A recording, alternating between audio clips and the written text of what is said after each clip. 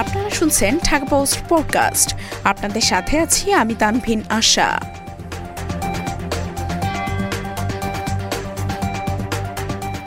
দীপিকাকে বুড়ি বলে কটাক্ষ।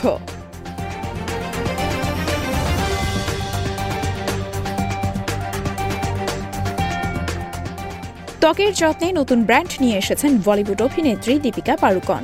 তারই বিজ্ঞাপনে পাঠান অভিনেত্রীকে দেখা গেল মেকআপহীন লুকে, আর এটাই মন কাড়ল সকলের। নো ফিল্টার নো মেকআপ লুকে দীপিকাকে দেখে যেন আরও বেশি করে ভালোবাসছে তার দর্শকেরা। মেকআপ চেয়ারে এলিয়ে দেওয়া পিকু অভিনেত্রী স্মাইল লাইন থেকে শুরু করে বলিরেখার সমস্তটাই ফুটে উঠে বেশ স্পষ্টভাবে।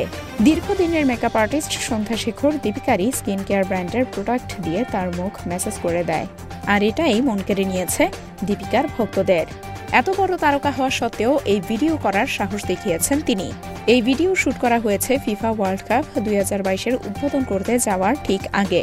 একজন লিখেছেন, এই ভিডিও শুট করা হয়েছে ফিফা ওয়ার্ল্ড কাপ 2022-এর কাপ উদ্বোধন করতে যাওয়ার ঠিক আগে।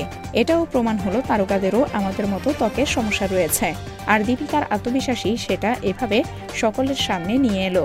তুমি আরও এগিয়ে যাও মেয়ে। তবে কটাক্ষও হলো। এক হেটার্স লিখেছেন, বুড়ি লাগছে তোমাকে, এবার অন্তত কচি সেজে থাকাটা বন্ধ করো। উল্লেখ্য, বর্তমানে সিদ্ধার্থ আনন্দের সিনেমা পাঠানের প্রচারে ব্যস্ত দীপিকা। এতে তার বিপরীতে রয়েছেন বলিউড বাদশা শাহরুখ খান, খল চরিত্রে রয়েছেন জন আব্রাহাম।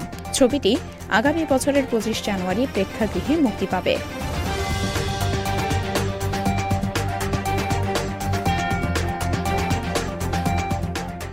এতক্ষণ শুনছিলেন ঢাকা পোস্ট পডকাস্ট।